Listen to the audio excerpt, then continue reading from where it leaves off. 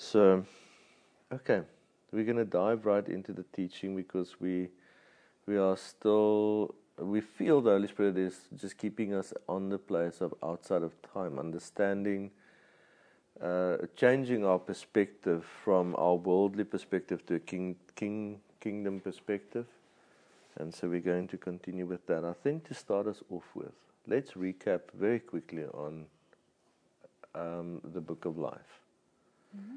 We start quickly then you can go into what we prepared. I just want to add that little bit as a catch-up. Will you do that for us? Oh, we were going to pray. Sorry, I forgot. Okay. You want to do yeah.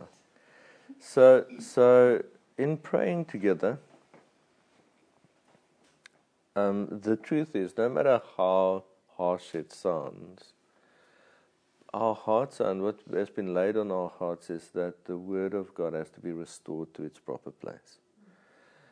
So please, in praying with us for the nations, there's certain specific aspects that's needed for the end-time church to arise. Firstly, we know that Satan's strategy over the history of the church has been, and before, has been to take away from humanity the Lord's name.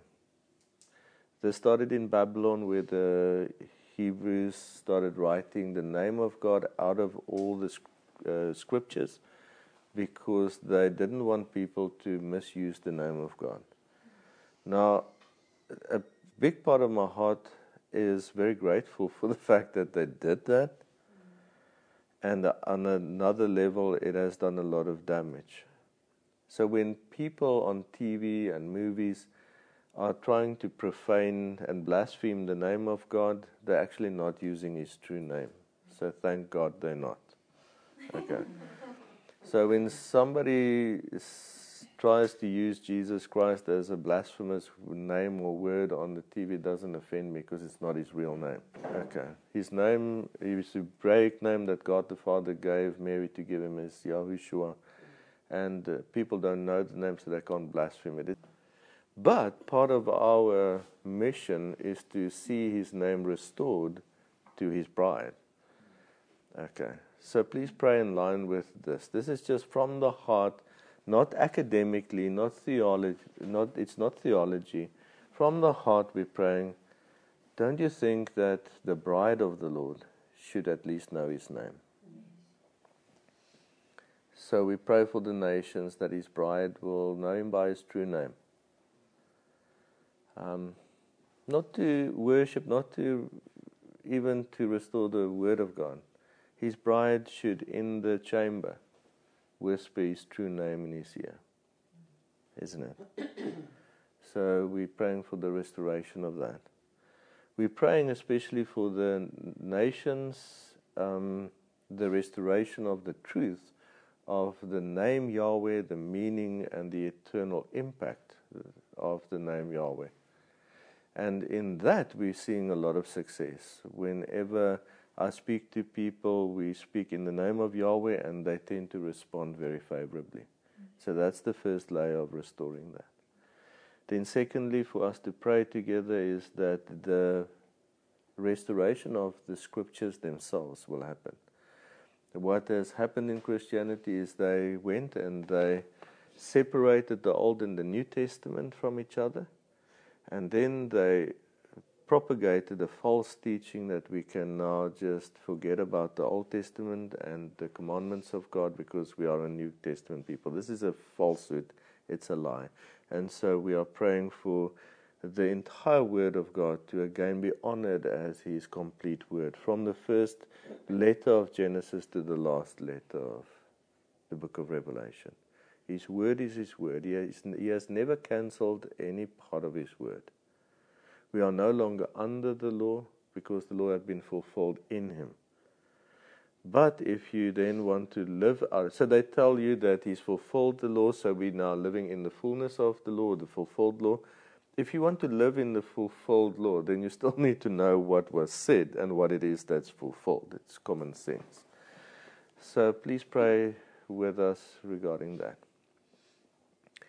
Then we want to especially pray that the true plan and gospel can finally reach the nations. The word says, Solani?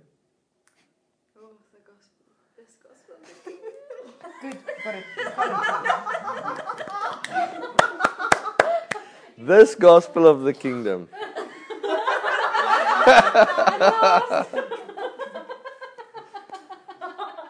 This gospel of the kingdom. And what is the rest of it? Oh no, on the spot. Will Maybe be. preached. Yeah. Will be preached to all the nations. And the consequence of this gospel of the kingdom being preached to all the nations in His true name, the consequence is that the Bible says that all the nations will hate us for His name's sake. The Lord Himself said. So we know that if we become successful in what we're doing, the more we become successful, the more we will be hated. And the Lord Himself warned us they will drag us into courts. And hopefully in front of kings, He says, then it will be an opportunity for you to witness. And they will kill us. But the good news for those that might be killed for the gospel and hated for the gospel is there's two resurrections. The first resurrection is for those who lost their lives for the sake of this gospel of the kingdom. Okay. And they will see the glory of the Lord for 1,000 years on earth. Okay. So keep these things in mind when praying for the nations. There's a whole-scale restoration work needed. Okay. We can't fix little bits. The whole thing has to be restored. Satan stole the true baptism from the church. We now have such a watered down water baptism that people are just, they come, they dipped, and there they go. When we've seen that when we baptize people, it takes anything between a half an hour and an hour and a half to 2 hours in the water for God to do everything that He does. The Holy Spirit cleans us out, delivers us, renews us, restores us, gives us our inheritance in Him, deposits. He releases our destiny and purposes on earth. And then we are filled with the Holy Spirit of God. Now, the God that created all things, the God of heaven and earth, comes and He moves into a cleaned out vessel to come and rule and reign in that person. And people think they can just dip someone, off you go. There we go. Congratulations. So we are also praying for the restoration of an effective supernatural baptism. We're followed or as part of that, the Pentecostal outpouring of the Holy Spirit, so that we can have a renewed bride without spot and wrinkle. So we're praying for those things. That's the start. Okay. So, we have now prayed together for the nations. Because prayer is based on agreement. If you have agreed with all of this and your heart has moved as the Holy Spirit moved you, if your mind focused away from yourself and your attention and your heart were focused on what is really important, then it means that we came into agreement with God's will. And that's prayer. Prayer is real and it is effective when we've forgotten about ourselves and our lives and our little world. And we have moved to look from God's perspective. So in prayer, very often we start coming to God and focusing on Him, but then He changes our perspective to look in the same direction as what He's looking. See the same as He's seeing. That's why the Lord, when He teaches, often says, behold, behold. So if this has happened with us and among us, then it means that we have been praying. So we say in the name of Yahushua HaMashiach, Lord, that things that we have declared in faith, believing against all odds that this is possible for all the nations, we ask that You will not only use us, but every other believer that has come into the truth, to proclaim your name, the true gospel of this kingdom, the coming of the Lord in its true form, the preeminent kingdom as it exists today, and the body that will be the perfect bride of Messiah. We pray this in the name of Yahushua, and we declare that Yahweh is one. Let that be known upon the earth by your Spirit, Ruach. Amen. Okay. The reason we are giving example of prayer in this way is because we want to move away from a little time of prayer to a lifestyle of prayer. When we speak and we fellowship in the truth, we are always in a prayerful attitude. And so we want to take the idea of now we're praying and now we've ended prayer, we're going to take that out of the way so that we start living a lifestyle of prayer. Okay. Right, now you can just recap us on the Book of Life, please. Okay. So, Revelation chapter 13, verse 8 says, again, this isn't in context to the beast, but we find a truth that pertains to the saints. Revelation chapter 13, verse 8 says, all who dwell on the earth will worship him, him being the beast, whose names have not been written in the book of life of the Lamb slain from the foundation of the world. In Ephesians chapter 1, verse 4.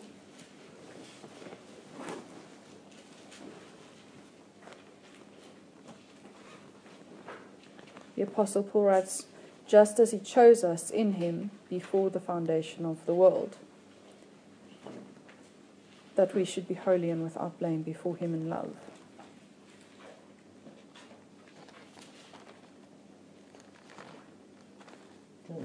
And then when the Book of Life is opened, in Revelation chapter 20, verse 12, and I saw the dead, small and great, standing before God, and books were opened. And another book was opened, which is the book of life. And the dead were judged according to their works by the things which were written in the books. The sea gave up the dead who were in it, and death and Hades delivered up the dead who were in them. And they were judged, each one according to his works. Then death and Hades were cast into the lake of fire. This is the second death. And anyone not found written in the book of life was cast into the lake of fire.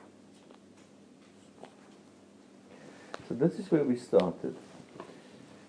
For any of us that are going to witness to the gospel, the true gospel, we want to try and remain in a strategy, use a strategy where we keep in mind the beginning and the end. Okay, and the one thing that connects the beginning and the end is the Book of Life. So we all remember that. We now understand that. I want to make sure that it solidifies in our mindset. It's not something that we need to remind ourselves of anymore. It's something that is so part of our truth, so part of what we know, that we don't need to remind ourselves anymore. So the names of all those who will believe, has believed, all those that will be in the kingdom of heaven for eternity, those names were written in the Book of Life before God created the earth. And this changes everything. That's the same Book of Life that's opened at judgment.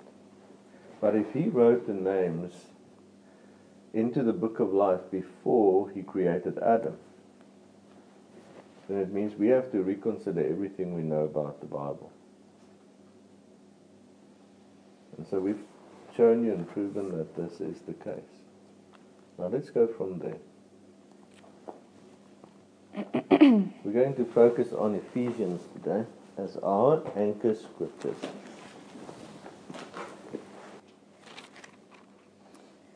Okay.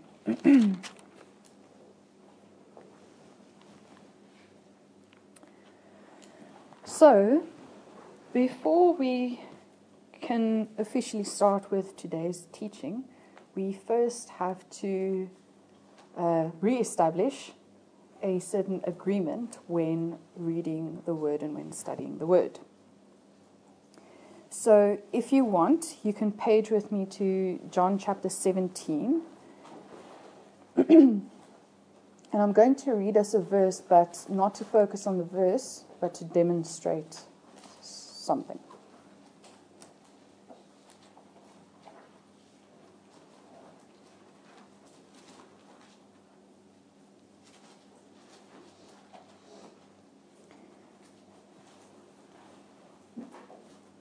We're going to read verse 20 and 21. The Lord says, He prays, I do not pray for these alone, but also for those who will believe in me through their word, that they all may be one, as you, Father, are in me, and I in you, that they also may be one in us. Okay, just that. That they all may be one, as you, Father, are in me, and I in you, that they also may be one in us. So, if we apply our minds, how many of us can really understand what the Lord is saying here? Does it make sense to our brains? If it does, you can put up your hand.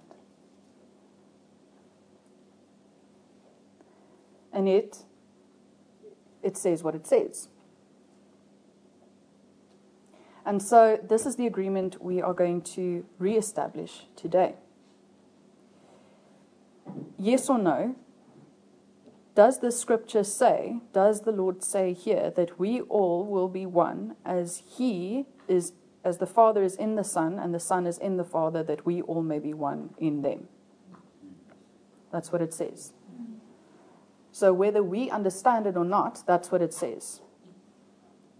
Which means that truth is not relative or relevant to how much we understand it. If the word says what it says, even if we don't understand it or even if we don't understand it fully, we are going to believe that it is the truth. And because we believe that it is the truth, we also believe that the Lord will grant us understanding. Okay, so we're going to apply and reapply this agreement to Scripture, especially that we are reading today. But this is something that we would like all of you to reestablish in your mindsets as we read through the Word. Many times we come across a Scripture that doesn't make sense to our minds or our brains or our perspectives or our paradigms. And so our brains, wanting to understand the truth, tends to want to change parts of it so that we can understand it. However, in the long run, this will limit us from entering into eternal truth and fully entering into eternal truth. And so we want to train our minds again actively to, when we come to a scripture that might not make sense to us, to ask ourselves the question, yes or no, is this what it says? And if it is what it says, even if we don't understand it, it remains what it says. I'm not going to change it just because I don't understand it. Okay. So now, what's the agreement?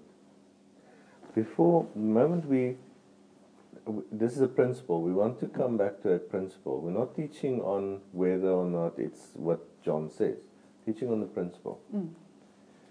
When a person at first reads that the Father is in the Son and the Son in the Father, and he's praying that we be in them as they are one, then in the beginning, most people will not even understand a single word they're reading. Not one of the concepts will make sense to you. And yet a true believer will say, the Bible says this, so I'm first going to decide yes or no. Does the Bible say that they are in each other and we should be in them? Yes or no? That's what you decide on. Now we want to establish this as a principle we always follow. If the Bible said it and I don't yet understand it, then I'm first going to decide I'm going to believe it. Right. Why is this important? Because now that becomes something concrete. And in your process of trying to understand it, as long as you go back, keep returning to the decision you made, something concrete, then you can't get deceived, you can't get confused, and you have to keep deciding. The thing about Christianity at large is they refuse to decide on anything. Have you noticed? The only thing they decide on is let's agree to disagree. Now, you can't be a believer and at the same time not be sure in what you believe. Doesn't make any sense, does it? Okay. So this is the process we follow. It says that we have to be one in them. Not close to them, not in heaven, not in them. And they are in each other. Now, if the Father is in the Son and the Son is in the Father, are they two or one?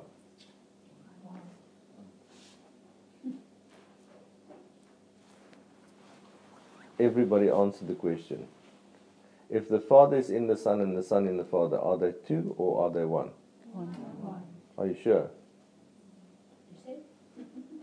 Okay. Now, if look, I don't know about you guys, but when they called me to be in them as they are in each other, one with them as. So now, if I'm in them, is there three or is there one?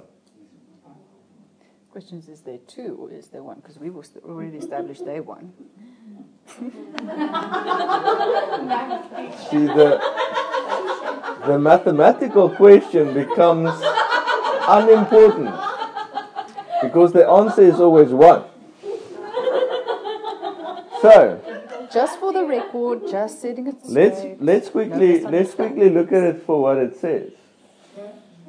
Okay, so in this world, mathematics works in a very specific way. You cannot change math. Yeah, don't insult maths now.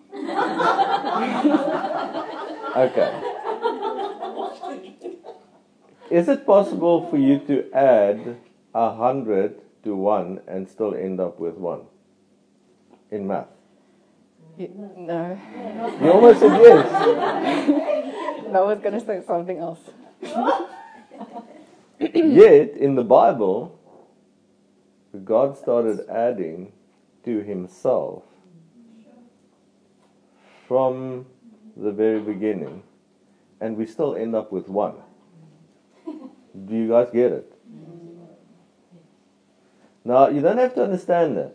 We just have to go to John chapter 17 and make a decision. Does it very clearly says that we should all be one in him? What is one? You see, what Christianity has done is they go, yes, it says we should all be one. But in the back of their minds they think, yes, but we're many. In unity. In unity. Together. And we'll call it one, but we're still many. Now, is that true, scripturally? No. Just plain scripturally, it says one. But yet, we walk away from reading the scripture. So when we read in the scripture, we go, I believe it says one. Then when I walk away, I go, God, I hope you're not hearing this, but I still think we're many. It's true, that's what we did. Now we've got to discipline ourselves to say, it says one. No variation, no negotiation, one. See what we're trying to do. We read it, and then we decide. And then that becomes concrete, a concrete truth that you can return to. Now it's just going to take a few years for you to understand what it is that you believe. Right. Fair enough. Now we can go from there. Oh. Do we? Pardon? Once you put another colour and a colour together and you squish it together, there's no chance of it coming back to coming apart again. Now you see, that lady there is getting baptized today. The word, we're going to look at it, says that we're baptized into Messiah because we have to be one.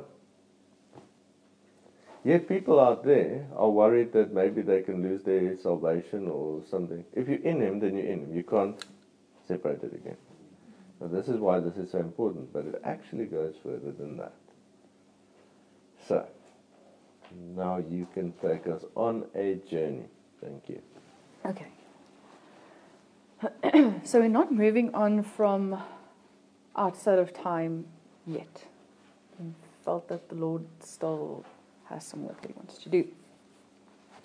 And we are looking at the eternal truth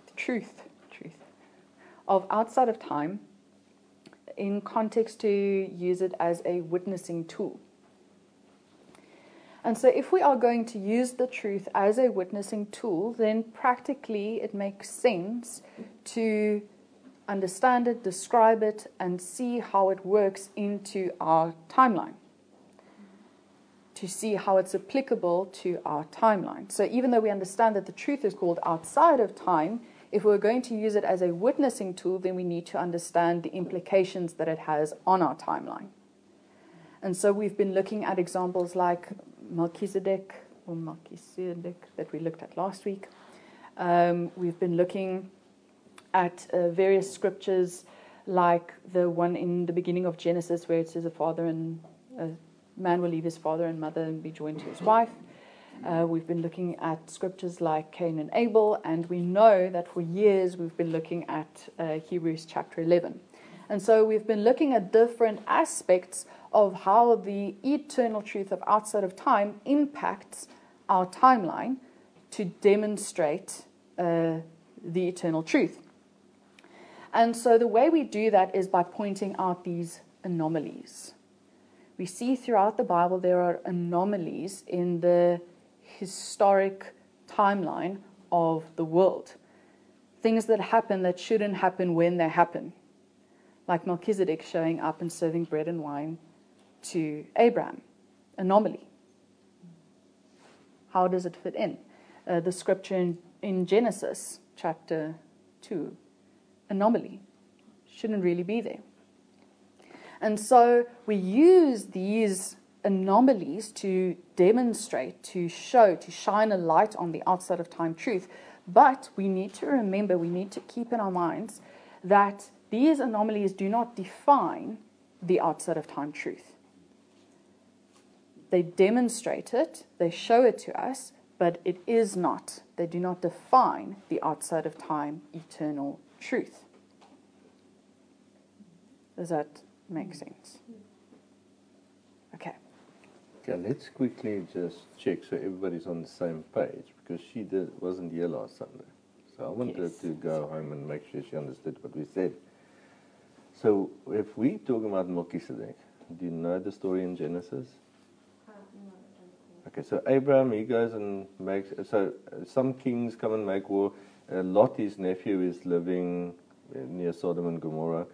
There's a war. They take Lot captive with his family, and Abraham has to go and save him. So he has to go make war against the kings. He wins, gets Lot free. It's like a movie plot. Beautiful. Then it's like, anyway. So then they, on the way back from this war, so he takes all the stuff that these kings have stolen, all the livestock and stuff, they now take it back. And then something happens. It says that the King of Peace, the Prince of Peace, the High Priest of the Most High God, comes and he meets with Abraham in a valley. So Abraham is the only believer on earth. And yet there's a high priest. The law of Moses hasn't been given yet. God has not implemented the priesthood yet. Yet there is the high priest, or the priest of God. It's not possible. And what this guy does is, they meet, and this priest serves Abraham with bread and wine. Where else have you heard about bread and wine in the Bible? Many times, like when God came and at the wedding, when he made the water into wine, and then bread, also the story of the fish and the bread, and then who who was it that was in the desert and then got sustenance from God? Okay, good, very good. And there's lots of But the most important place is where the Last Supper, remember the Last Supper? yes. It's the most important place. Now that's fine, because this is so important. Can you read why he gives the wine again? Can you read it for us? Well, he says something specific about the wine and the bread. And this is why this becomes so important. Now remember, when this Melchizedek, the priest, comes out and serves Abraham with bread and wine, it's right in the beginning of the story. So you have the flood, Noah and his sons comes out of the ark, then all of humanity falls back into sin, they forget about God, and now God has to call Abraham again to start all over. And this is where we're at. There's no other believers. Israel doesn't exist yet. Jerusalem haven't been built yet. Okay? Now that's where we see the bread and the wine. And then the bread and the wine we see at the Last Supper. And this is important. We have to make these connections. And remember, our strategy for witnessing the gospel to people is we have to be able to very quickly explain these things to people. Because the broader world of believers out there, they don't know about these connections. It's not connected. And that's why they have separated the Old Testament from the New Testament. Because it's never been shown them that it's the same story, the same intent. Okay, have you got it? Yeah. Matthew 26, verse 28 or 27. Then he took the cup and gave thanks and gave it to them, saying, "Drink from it, all of you, for this is my blood of the new covenant, which is shed for many for the remission of sins." If the wine is the blood of the new covenant when he gives it to his disciples, then we have to now consider, is it the wine of the new covenant that is giving Abraham in the Old Testament? And if it is, then we have a huge problem. See what we say. What is Yahushua, the Son of God, doing in the Old Testament? He was one.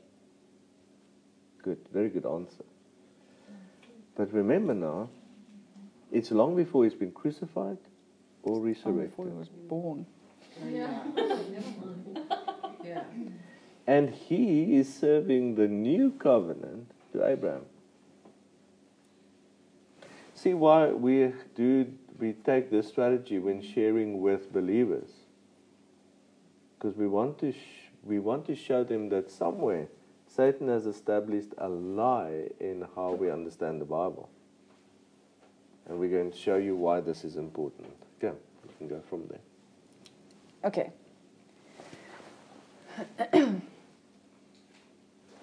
We have a foundational building block that we call the preeminent kingdom of God. Now, many to most people, subconsciously, when they think of heaven, are inclined to imagine or envision or think of the kingdom of heaven from the perspective of them being there. Subconsciously, and it makes sense that they would.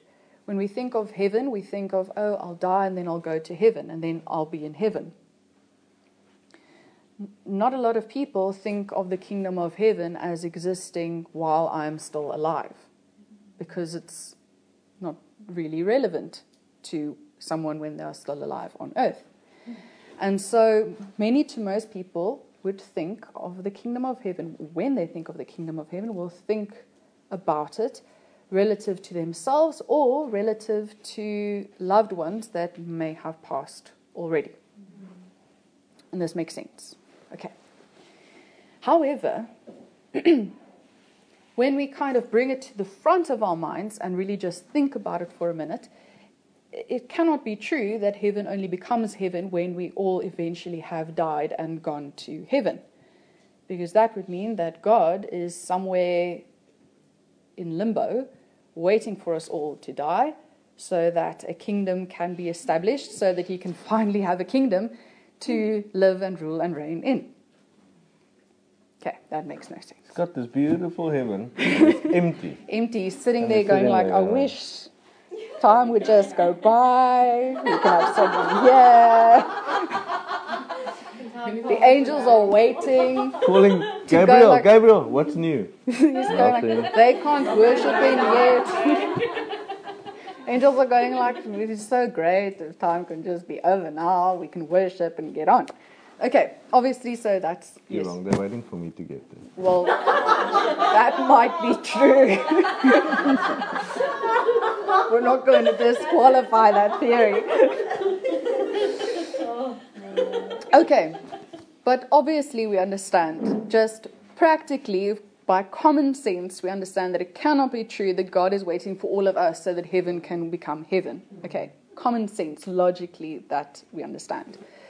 But we cannot establish doctrine, we cannot establish truth on what makes sense to us, because we also know that our brains can make sense of weird other things. If you think that your own thoughts have ever made sense, just stop it. Okay.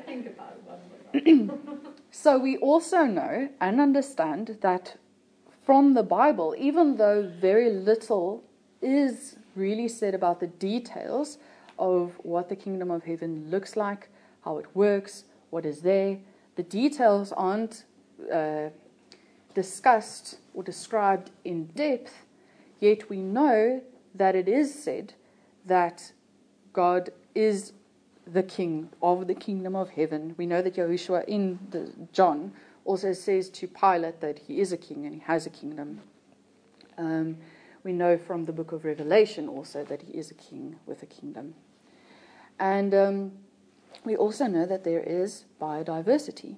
We know that there are angels, thousands and thousands of angels flying around his throne, singing, "Holy, holy, holy." We know that there are cherubim and seraphim. We know that there are at least the 4 living creatures. We know that there are the elders. And so we know that there is a vast biodiversity, and only a very small part of it is described to us. And so, irrelevant of human beings, the kingdom of heaven remains the kingdom of heaven, and he is still the king on his throne, worthy of all glory and praise and worship and honor. Okay, and we also understand that his kingdom is a kingdom right now. And his kingdom was the same kingdom 2,000 years ago. His kingdom was the same kingdom 4,000 years ago, around about the time that Abraham was alive, and his kingdom was still the same kingdom when he created the earth. Because he is the same, he does not change, and so why would his kingdom change? And through this truth, through this foundational building block, we also understand that his kingdom, if it is unchanging and if it is irrelevant to our death and resurrection and our going to heaven, we understand that his kingdom as a kingdom is outside of time. Mm-hmm. And so our creation, our earth, is moving through time. We have a timeline. We know that we have a yesterday and we have a tomorrow, and we know that things happen in the past and things will happen in the future. But we also understand that even though God is aware of the timeline, he is not in his kingdom moving with us through time, just in another realm that we can't see. So we might not understand how this works, and this brings back to why we did this agreement in the beginning. Our brains might not be able to understand or grasp how this works, but we understand that in his kingdom is not moving through time as we are moving through time, and it's just in another realm that we can't see. It is unchanging, everlasting, always the same, apart from time. Okay. So, who here has been to the planetarium? Okay. It's really cool. So, the last time I was there, and I mean, I've been there a few times, but the last time I was there with Xavier. And we went to go watch a show about, I can't even remember what, but they were going to describe the galaxy and how the Earth fits in.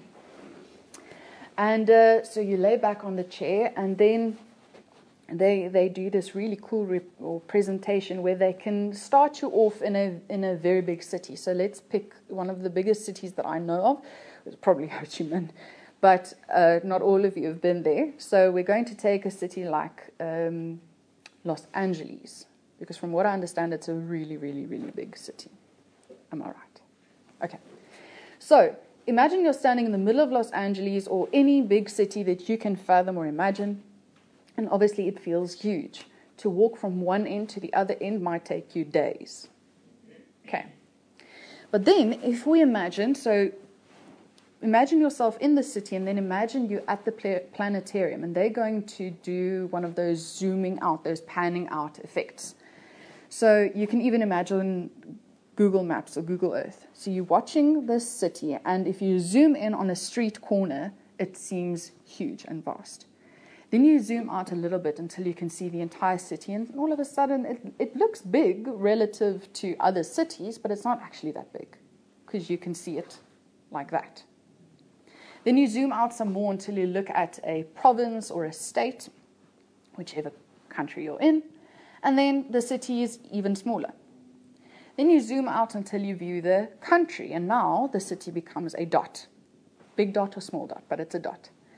You zoom out until you look at the continent, and you can't really see the city anymore, but it says the name there, so you know it must be there. And now as we start zooming out faster and faster until we view the entire planet, that city becomes minute. Until we zoom out and watch our solar system, and now we have no idea where we are. We zoom out until we're looking at the Earth in the Milky Way, and now the Earth is a speck, so we don't even know where that city is anymore. And at the planetarium, they can actually take you light years away. So they do this zooming out thing where everything seems like it's constant, but they tell you you're moving, and then all of a sudden, it's like the stars start moving into the middle, one by one. They start like flying past your head until eventually you see this galaxy, and it's one of those swirly things that look like a sea creature. And then you have no idea where Earth is. They have to, with their little mouse, draw an arrow and go, Earth is somewhere over there. Somewhere.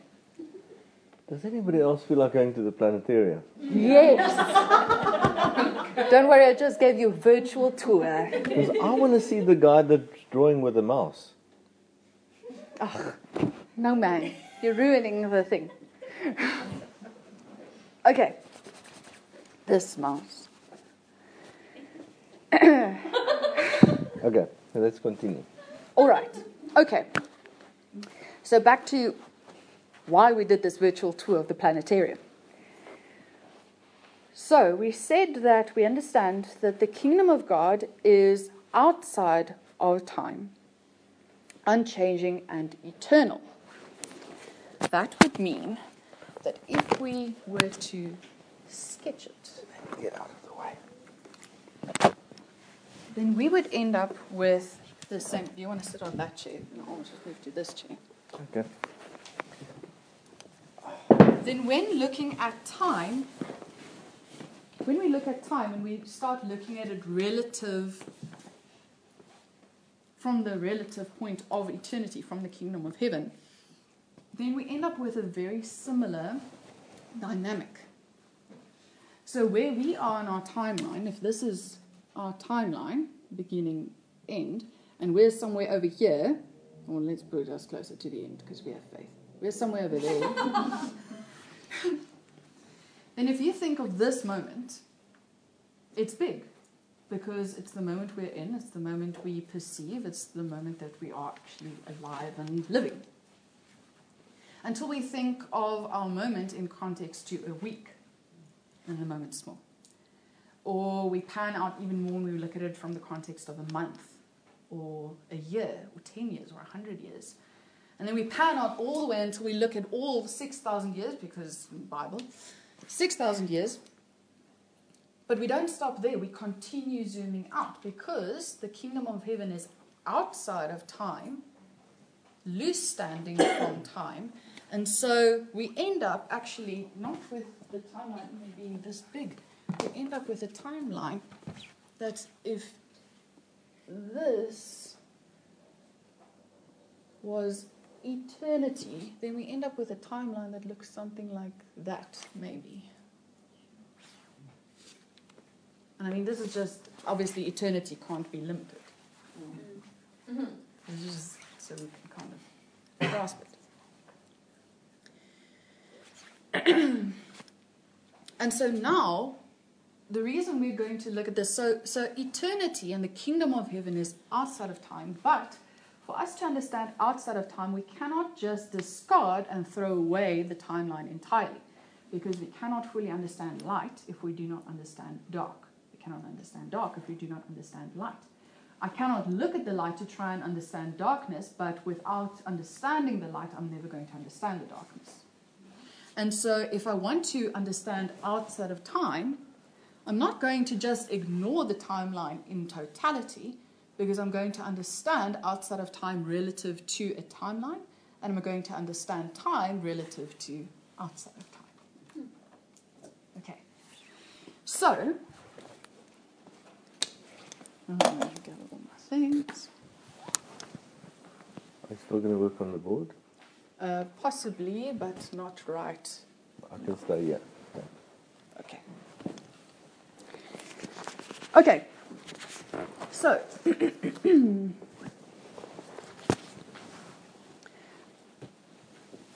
so we understand that in our timeline, from our perspective, where we are positioned and where we are moving through time, we understand that God has already done specific certain things according to his perfect will. We understand that his perfect will has been determined up until the very end of our timeline, and we are seeing these events unfold according to his perfect will and the way that he has determined them to happen, from our perspective. But then we have, in the Bible, the book of Revelation.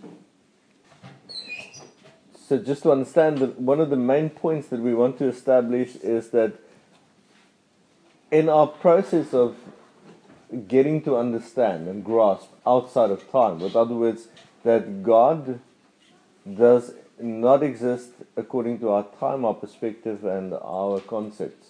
The kingdom of heaven doesn't work according to our concepts. And if we are in him, then we are both in time and outside of time. Remember, we agreed we're in him. If you're baptized in him. So, enjoy your last few moments in time. Embrace it. By the end of the day, you'll be living in two places. You will be existing in two places at the same time. We're going to prove that from the Bible today. You'll be on earth and you will be in him all at the same time. How's that? Okay. And you've been in him in two places at once for how long now? 2 weeks. Has it but changed? It's irrelevant now because he's outside of time. He's always been. So up until the moment before you went into the water, you've never been in Messiah, and you've only been in time for a few years. The moment after you came out of the water and you've been baptized into Messiah, you've always been in Messiah. It makes sense. Okay. So, from our timeline, we understand that we are seeing events still unfold, and we know that there are certain parts of God's will that still lies in our future, and we are waiting for them to happen. But then we have the book of Revelation, which is what we are waiting for to happen. But if we just kind of sit back and think about what it is that the book of Revelation is, then we ask ourselves the question, we understand that the Lord himself called John up into call it a vision, a trance, But we understand that John saw certain events happening before his eyes, and it was so clear that he could describe them specifically. And we also understand that he laid quite a lot of emphasis on no one changing any of the words, because this is exactly the way things need to be. He's described them perfectly for us to have faith and to know what to wait for.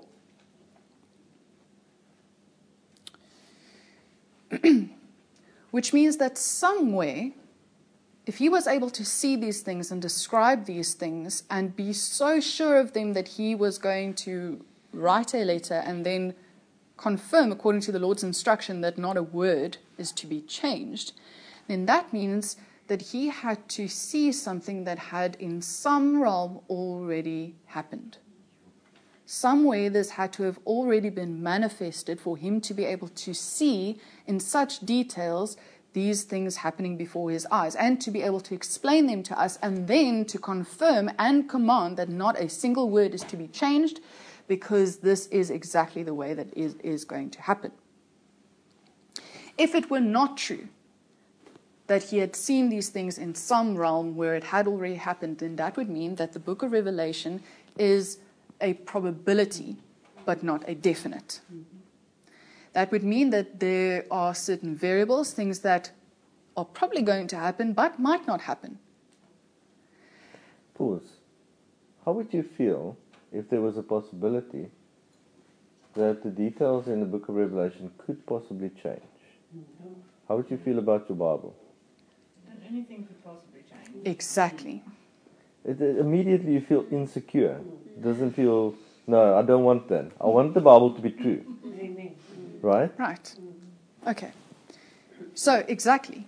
So, if that's true about the book of Revelation, if the book of Revelation could possibly be in flux and could possibly change according to how things develop until we eventually get there, then that would mean that our entire Bible would be in flux and variable, and that would mean that we don't have anything concrete to base our faith on. Faith, which brings us to the book of Revelation, Hebrews chapter 11. So, in some realm, I can't leave that there. So, in some realm, the realm being the kingdom of heaven or eternity, since we've panned out completely, it means that the entire timeline has to be within eternity. We can't have half a timeline in eternity and wait for time to continue so that the timeline can be added in eternity. If we thought about time determining eternity, it means that eternity now would be a half reality. Half an eternity. Does it make logical sense? You cannot have half an eternity. Eternity is eternity. So then, if the moment, and yet, think about what we have believed before. Somehow we all kind of believe that eternity is eternity, but at the same time, eternity still has to happen. Exactly. Because Now, if eternity still has to happen, then eternity no longer makes any sense. Does that make sense? So you see what we used to, how we believed a nonsensical thing before. Okay, so, right, when it comes to, just pause for a moment, make sure, get into touch with what we never knew we believed before. You never sat down and thought about eternity and the fact that we believed two opposing things at the same time. On the one hand, we kind of believed in eternity, and we also somehow believed that eternity still has to happen. The moment you believe that eternity still needs to happen, then you no longer have eternity. It's part of that. It flows from the same subconscious idea of heaven is going to become heaven once we all die, and then we're resurrected into eternal life, and so now eternity starts. Yeah. Which makes no sense because it's eternity.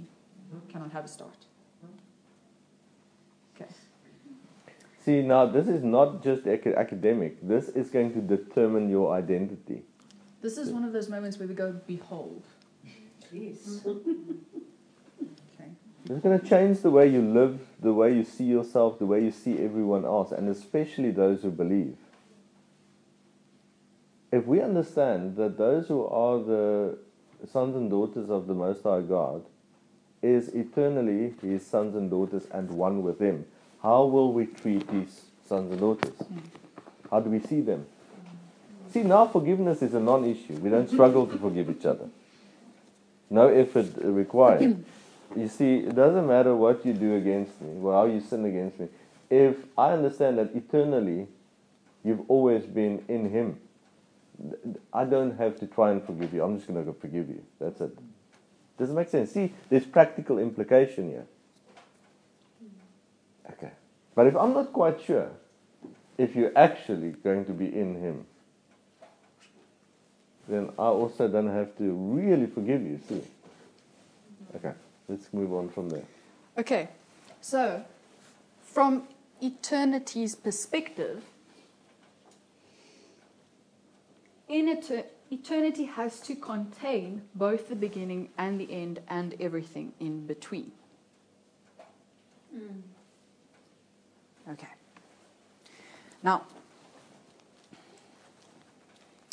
one of the best ways to prove this from Scripture, and I love this proof, is there are 3 places, specific places in the Bible, 2 in the Old Testament, one's Ezekiel, one is Zechariah, and then in the New Testament in the book of Revelation, where these 3 prophets are, I'm going to use the term caught up into the kingdom of heaven, into the eternal city of God, the heavenly city. And Ezekiel does a bit of a description of the courts. Zechariah is kind of doing his thing, and then a guy comes walking by with a measuring line, and we know John is also being given a tour by an spirit. Can't say angel. Okay, let's quickly define that. Whenever you read angel, you know that it goes back to the concept of spirit, and the concept of spirit goes back to breath. So imagine, okay, it's something moving. Now, for something to move, something had to happen for it to move. In this case, life. So just move away from the picture of an angel with 2 wings to, because then we have to define, is it the resurrected human being? Is it the angel? Yeah. Okay, just move to part of God, because God is life. Yes. Right? Okay. Okay, so we have these 3 occasions through the Bible where these prophets are given, and I'm going to call it like a tour of the eternal city.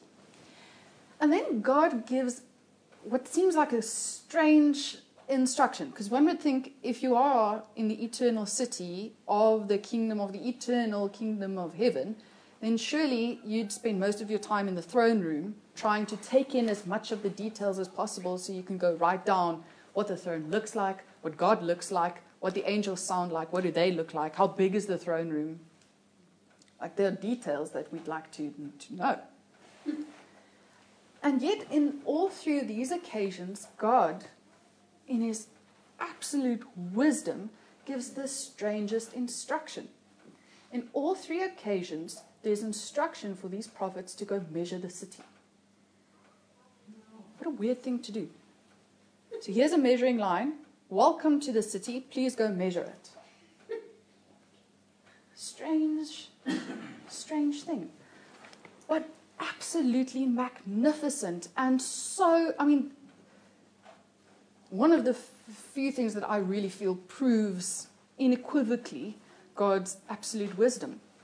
Because for those seeking out the mysteries, those wanting to understand the substance of faith, this becomes one of those concrete foundations that we build our existence upon. You see, if they can go and they can measure a city, and one is Ezekiel, which is during the exile to Babylon, and one is Zechariah when they're already back, so I'm talking about thousands of years ago, and one is John, which is at least 2,000 years ago, and all 3 of them at different occasions in different times can measure out the city. And if they can measure a city, if the city is able to, if you are able to measure the city, then the city must be complete, obviously. They end up with the same measurements, okay? So if you can measure the city, then obviously you need to be able to measure the whole city. And this God knows. So the reason He gives them the instruction to go measure the city is because this is going to prove that the city is complete. Okay. For a moment, imagine your dream house that you're going to build one day when you're very rich. Just do it. Now ask the person next to you to measure it for you. But the point she's making is that Almighty God, see, if I was God, I would never stop and establish what I actually wanted. And nothing would probably happen because I could, okay. If you could do If you could do everything, anything, would you Everything ever and decide on anything. what you were going to do? and then just do it and go like, okay, I'm done now. And this is what God has done. Because if they're able to measure a city, then it cannot be an imaginary city. It cannot still be like in the process of getting finished. It has to be the city. Okay. So if it's true that Ezekiel and Zechariah and John thousands of years ago could measure out, in our timeline thousands of years ago, could measure out a complete city, the reason that this becomes so foundational and so brilliant in our understanding and who we are and where we fit in is because we are the city. The Bible says that we are living stones being built into the New Jerusalem, and we are the city, and the Lord lives in the city, and we live in the city with the Lord, but we are also the city. This is in Ephesians, Revelation, Hebrews, and more places. And so what the Lord in His wisdom proves to us throughout our timeline, with like thousands of years apart, is He proves to us that from eternity, the city is complete. But it's not just that it's a building and a grand palace for God to live in. He's proving to us that the end has already been determined, because at the end of our timeline, the New Jerusalem comes down out of heaven, and we understand that we are the living stones that is built into the New Jerusalem, which means that what God is communicating to us in a brilliant and magnificent, mysterious way is that from His perspective, from eternity's perspective, we have always been there. And we are perfect and complete. We fit exactly where we need to fit. Okay, but you're seeing, are you seeing, are you beholding, are you getting what I'm saying? Is if the prophets could measure out the city and we are the city, then that means that from eternity's perspective, we are already there in perfection because we are the city. We are the city. And now, I want to remind you of the agreement that we established in the beginning. We have no idea what it means that we are the city and we both live in the city. But that becomes irrelevant when we are looking at the truth, because that is what the word says. And I'll read it to you from Ephesians. The point is, if the word is saying it, then we just look at the scripture and we go, yes or no, is that what it says? My mind cannot fathom. Even John writes in his letter that we do not yet know what we shall be, but we know that when He is revealed, we shall see Him as He is and we shall be like Him. Okay, so we don't necessarily understand what that means, that we are both the city and living in the city, but we understand that the scripture is saying that. And now, if we just see, if we have yes, maybe that's what it says, but I don't really understand, then the prophets measuring out the city really doesn't mean anything. If we're not sure that we are the city and that that's what's important about it. But the moment that we answer, yes, that's what the scripture says, and that becomes a foundation in what I believe in, something concrete, now the fact that the prophets can measure out the city becomes a magnificent and glorious truth that is going to give me direction in my life and understand where I belong in the greater scheme of things. Now let's go to the practical application. Practical application for you.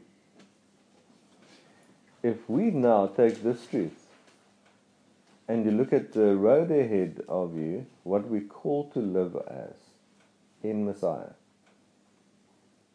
and you realize that at the end of it, you are perfectly part of the whole in Messiah, the city. All that is the kingdom of heaven. You're part of it. Not just in it, part of it. Part of the substance of it. So you're no longer just a small figure standing in the heaven one day. You're part of the perfection of it. Because you are in Him and Him in you. And you are part of the whole body. Now take that and bring that closer and then look at you walking out your road from that perspective. All of a sudden you can do it. It looks like, I can do this.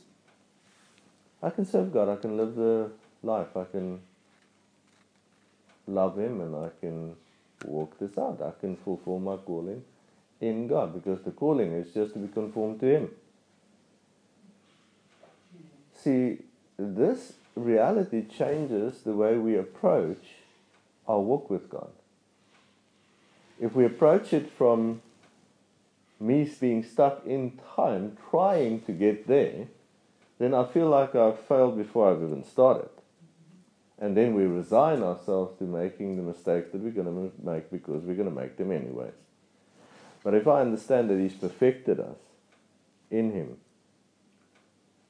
I'm part of the perfection. I'm part of the existing preeminent kingdom of God.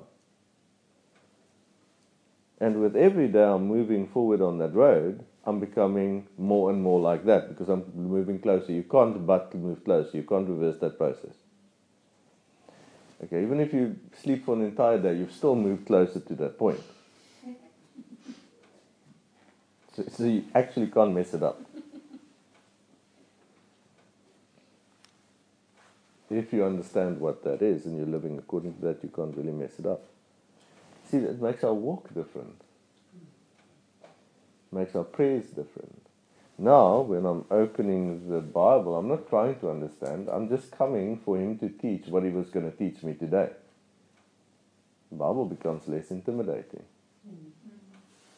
Prayer life becomes less intimidating. Loving each other, forgiving each other, walking together with each other becomes less intimidating, because all we do when we come together is we're going to walk out what He has prepared for us in perfection. So now, love, hope, joy, the hope set before us, all that stuff starts becoming real. It's not just an idea anymore. Now we've got to go to Ephesians so we can land it in Scripture. So I just want to do one last. Okay. So, why is this important when looking at the eternal truth of outside of time? So we've been. I'm going to draw the timeline big enough. So we've been looking at time, and as a witnessing tool, we've been teaching you, trying to show you ways to bend the timeline.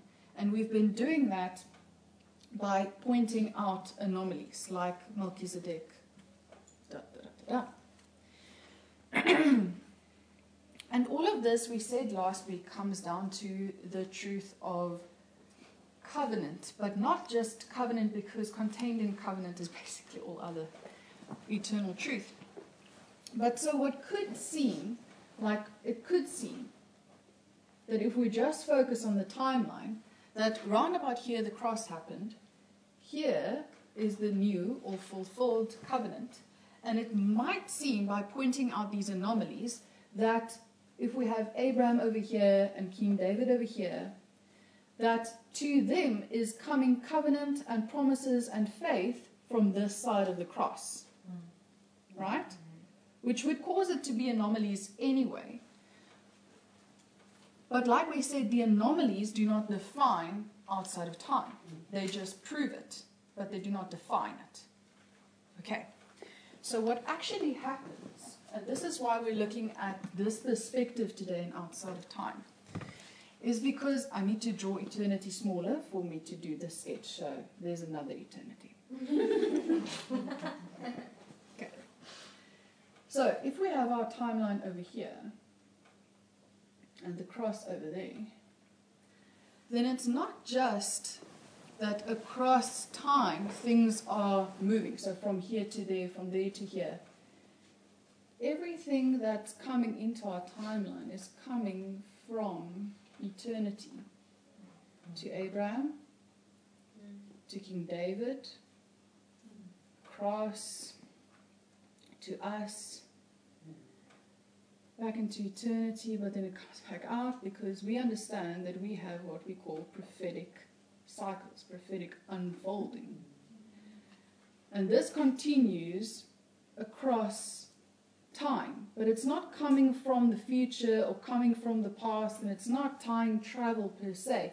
It's all coming from eternity, going back into eternity, because this way there is no beginning and end.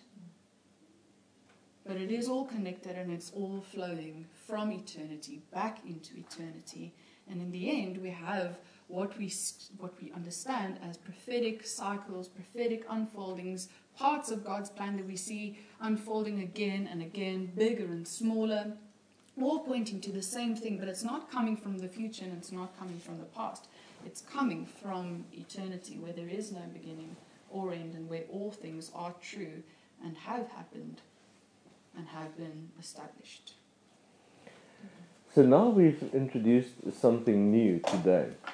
In the past, I have been showing you that everything in the Old Testament is part of God's prophetic unfolding. Everything in the Bible unfolds toward the fulfillment. But this we took from the beginning and towards the end. Now we are helping everybody see that it doesn't necessarily work from the past to the future, because the prophetic unfolding is not bound by time. It's going to unfold in time. But because the cross is working backward, remember, grace is bringing from the fulfilled perfection of God's work into our timeline. So grace is actually working backward toward us. And the cross had to work backward because he had to create Adam in his likeness and his image, but first he had to be perfected as the Son of God, so that there could be a perfect image to create Adam out of. We all knew that he created Adam in his likeness and his image, but what was that likeness and his image if the Bible says that Yahushua Mashiach is his likeness and his image? But if he hasn't been born yet, then how could he create Adam in his likeness if the Son of God is the likeness? See the problem we sat with. But it actually, prophetic unfolding has no beginning and end. Is it starting to make more sense? Okay. Now, I want to just use this, I want to give you this picture. This is why it's important for us. If you're an architect, you can help us. Somebody came to you and said, I want you to draw up plans for my house, but I haven't actually decided on the place where I want to build my house. It can be anywhere in the world. I'm still going to decide on a piece of land, and then I'll buy it when I see the right piece of land. But I want you to design the house so long. Would that be easy? Would it be possible?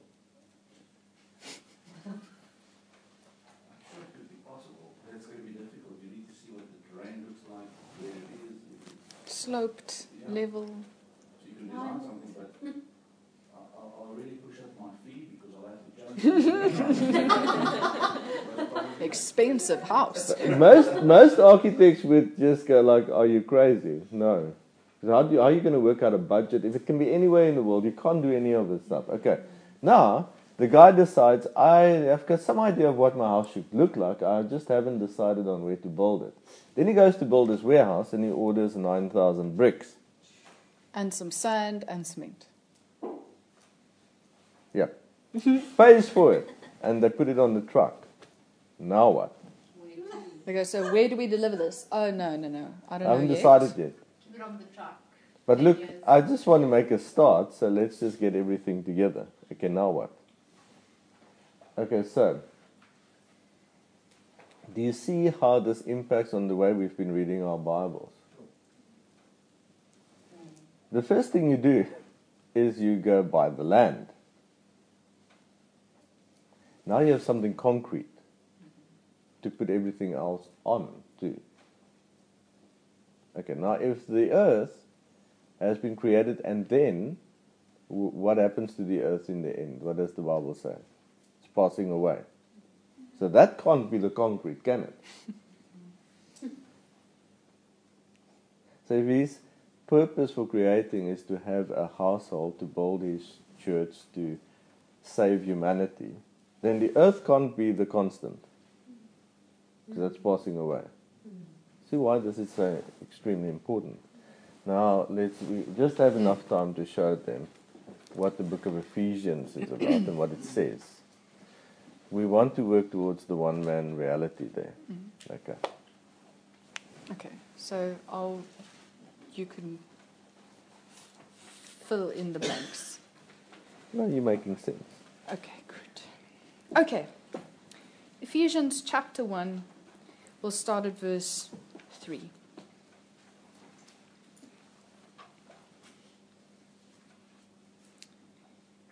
Okay. Blessed be the God and Father of our Lord, Yahushua HaMashiach, who has blessed us with every spiritual blessing in the heavenly places in Messiah. Just as he chose us in him before the foundation of the world, that we should be holy and without blame before him in love. Now, I'm going to interrupt myself here. Part of the reason why we are so in love with the New King James Version is because they, in their translations, have not touched the tenses of the sentences.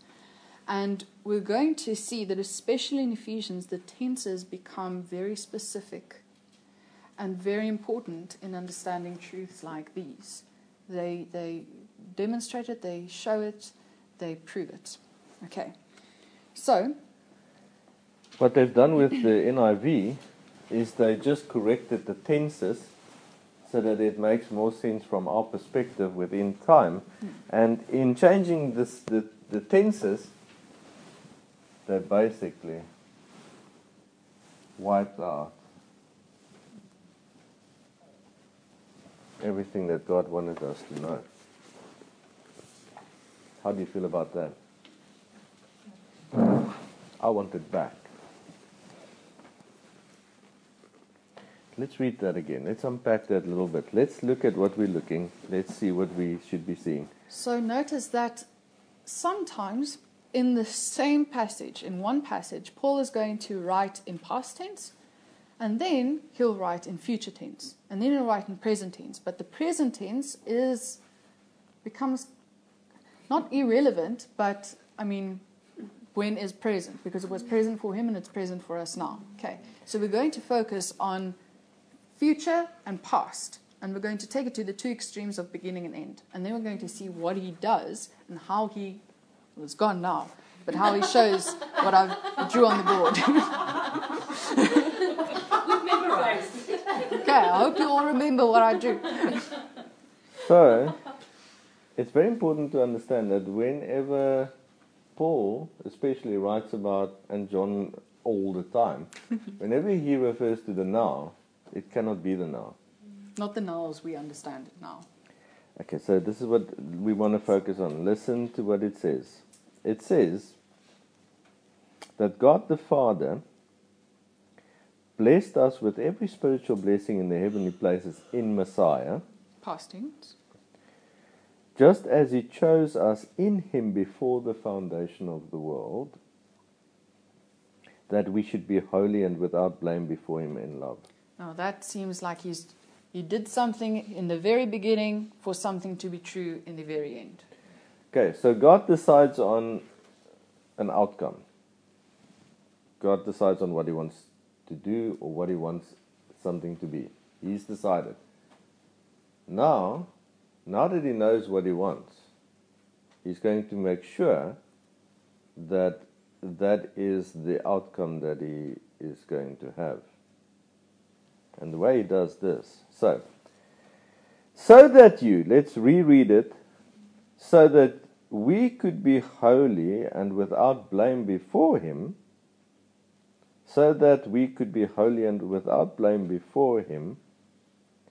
he chose us in him before the foundation of the earth, or the world, and so that we can be holy and without blame before him, He blessed us with every spiritual blessing in the heavenly places before He started creating the world. In Messiah, He blessed us with these things, so that we can be holy and without blame before Him.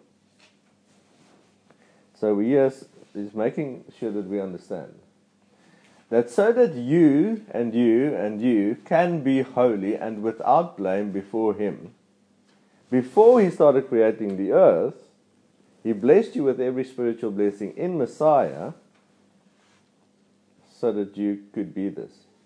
How much did you have to work and to do? How much did you have to do to earn this before the foundations of the earth? Can you remember how hard you worked? Phew, it was a tough time for me personally. I remember the toiling. I remember like it was yesterday.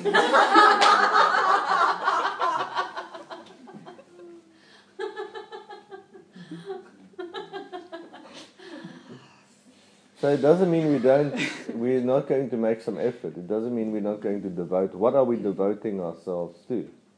We're devoting ourselves to that which He did for us and gave us and established already. That's what we're devoting ourselves to. So look, if you fail at this, it means you had to make an extraordinary effort to fail. Yes. So does this tie in with grace coming? It's exactly grace. Outside of time. Everything in the Bible ties into every other thing in the Bible, if you wanted to. Yeah. That is why the Bible, if you start to understand the Bible, it ends up being really complicated for a while and then it becomes really easy. Yeah. Okay, does it make sense? And we want to get to the point where we work through the complicated so that we can get to the easy. Because now the point is, we want to show you that this entire thick book, I've got more than her, is actually... Because I worked harder before the foundations. My Bible is smaller now. No, guys. Did you hear that, Lord?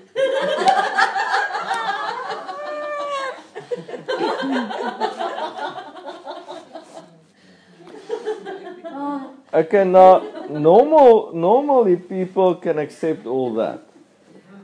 They can accept all that. Until we read the rest of the sentence. Okay. It says, having predestined us to adoption as sons by Yahushua Mashiach to Himself. And this is where people go, No, this I can't accept this.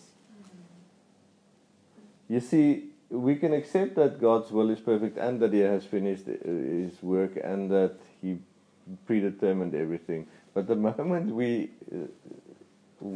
tell them what the Bible says, that He also decided to save us, then they go, no, that can't be, because it has to be us that decide to be saved.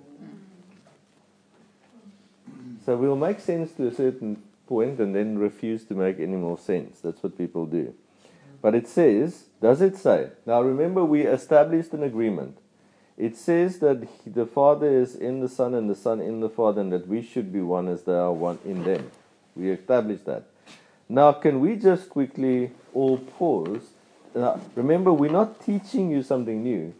We're demonstrating how we should be speaking to others when we are trying to show them the truth of what the Bible says. So then, most of the Christian world has rejected this part of the Bible somehow. Just refuses to accept it. And this is what we need to do. You just need to go, can we just decide, yes or no? No buts, no, just yes or no. Does it say, having predestined us to adoption as sons? Yes.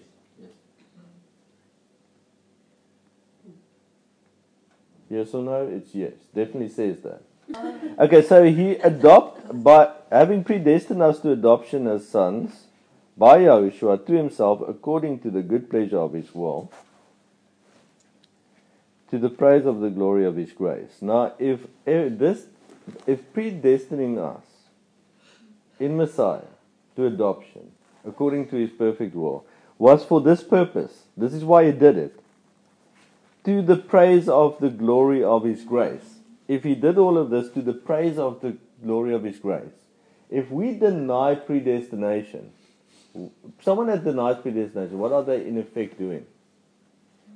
Denying him the praise, denying him the praise of the glory of his grace. That's in effect. That is why Satan has established the lie that says this cannot be true, because then those that say predestination is not true are actively denying him the praise of the glory of his grace. So can we make another decision? None of us want to be part of that for a single moment. But this is not where we want to work towards. We want to now, okay, so then it says, by which he made us accepted in the beloved. In the beloved. See, we're back at the same truth. But also, up until now, I mean, obviously, everything is past tense, so it seems like we do have this concept of everything that he did do. But it might seem like he did all of this so that there can be a determined outcome one day when the outcome happens. But then he says in verse 6, by which he made us accepted in the beloved. Confirming that everything that was said before has already been completed. So it's not just that he had determined it and now waiting for his will to be established, but it says that now, by all of this, he has made us accepted in the beloved. So it's not just determined, it had already happened, has already happened. See, now we end up with an almighty God again. Okay, so now we're going to move on. We cannot lift out all the prophetic unfolding out of Ephesians like we wanted to. So we'll have to move on to what is the mystery of his will that he made known to us. Can you just focus quickly there? Okay. Verse 9 and 10. Having made known to us, made known, past tense, the mystery of his will. Okay, so when did he make known to us the mystery of his will?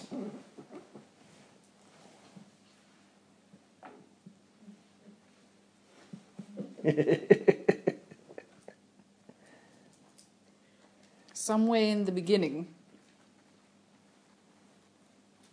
Because for most, look, we've focused on what is the Christian world believing right now.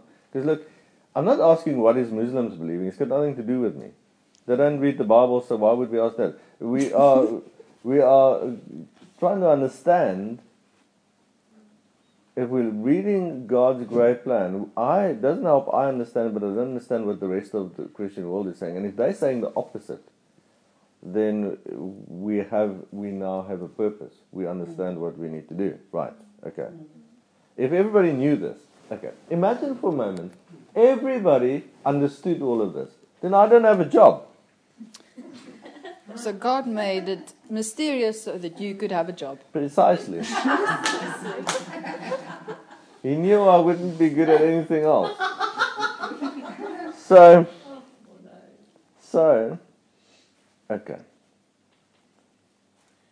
Think for a moment. If it says that he made his mysterious will known to us, when? Today, folks. No, not today. Okay, so what did you say, JP? When? Okay, that's true. But then you still have to be born. And that's when your memory starts. And then humanity still has to be created. So it's true outside of time. But in time, when does he start making the mystery of his will known? Because we've got to always think, what does the rest of Christianity believe, so that we can understand where we need to bring answers. Is there an answer needed? Because otherwise I can go hiking or bird watching. But because the world needs answers, we have a mission. That's why we're equipping so much, because answers. So a lot of the Christian will think that his will was made known round about the cross. That's where they all start. They all start there. Our mission is to prove to them that he started making his entire will known from the beginning. So that's the part of the truth that Christianity has lost. And why did they lose it? Because Satan wanted them to believe something else. So, can you tell them, when did he start? Well, a good guess would probably be when he says, therefore a man shall leave his father and mother and cling to his wife, and they shall become one flesh. And where is that written? In Genesis chapter 2. Why would that prove his will? Who did he say it to? Do you know? To Adam and Eve. Who was Adam's father? Dad. But that wouldn't make sense for Adam to leave God to cling to Eve. So did Adam have a dad? Did Eve have a dad? So literally God creates, so he puts Adam to sleep, takes a rib, creates Eve, brings her to Adam. Then Adam says, this is now bone of my bone and flesh of my flesh, and she shall be called woman. And then it says, therefore a man shall leave his father and mother and cling to his wife, and they shall become one flesh. But Adam has no one to leave because he does not have a father and a mother. So why is it written right there? Why isn't it written when Cain and Abel decide they're going to take wives? No, because we're speaking out of time. Hallelujah. Do you understand that it takes people months to understand what you just understood? He's speaking out of time. And why is it important? Because where does this truth link up in the end? Who knows? When the bride finally comes down, says, behold the city, the New Jerusalem, the bride. And that's why he puts it in the beginning. So that God can make his mysterious will known to us from the start. Because now we know we can trust him. Before there was anybody on earth with parents, God says, this is my plan. This is what I'm going to do. And then at the end of the book, somewhere for us in the future, but where God is in the now, the bride is already perfected. It teaches us God is almighty and he does what he says he was going to do. And this links into Ephesians that says his will is made known to us.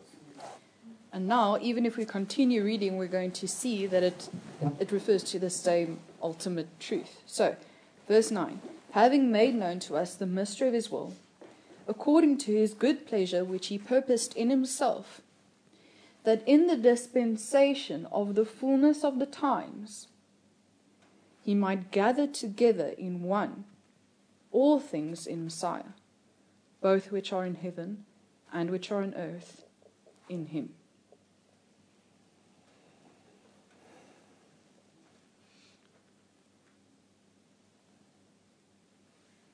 So can everybody go for this week and meditate upon this truth in relation to what we showed regarding outside of time?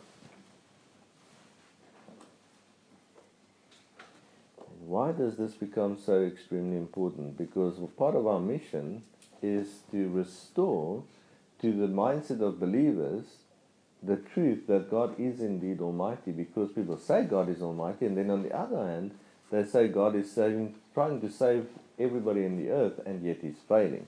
Now you end up with no almighty God anymore. Okay, so in the 1800s, did everybody get saved? In the 1700s? In the 1600s? Did everybody get saved? Did everybody go to heaven? In the 1500s? 1400s? 1300s? Was there ever a time where everybody got saved? Is there a possibility? Historically, do we know if in Hitler's time did everybody get saved? So on the one hand, the Bible tells us that God is almighty, and yet, ever since the cross, God's been trying to save people and failing. So something's wrong with our understanding of the Bible if we think that. So as offending as it might be, we have to end up with an almighty God. So we have to let go of our idea of how things work.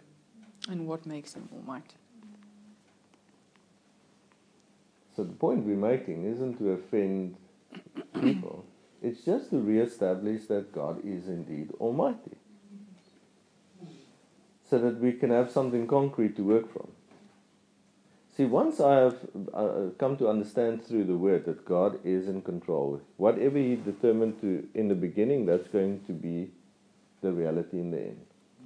Without variation. Because God cannot fail. Once I've established that, then I can start to live my life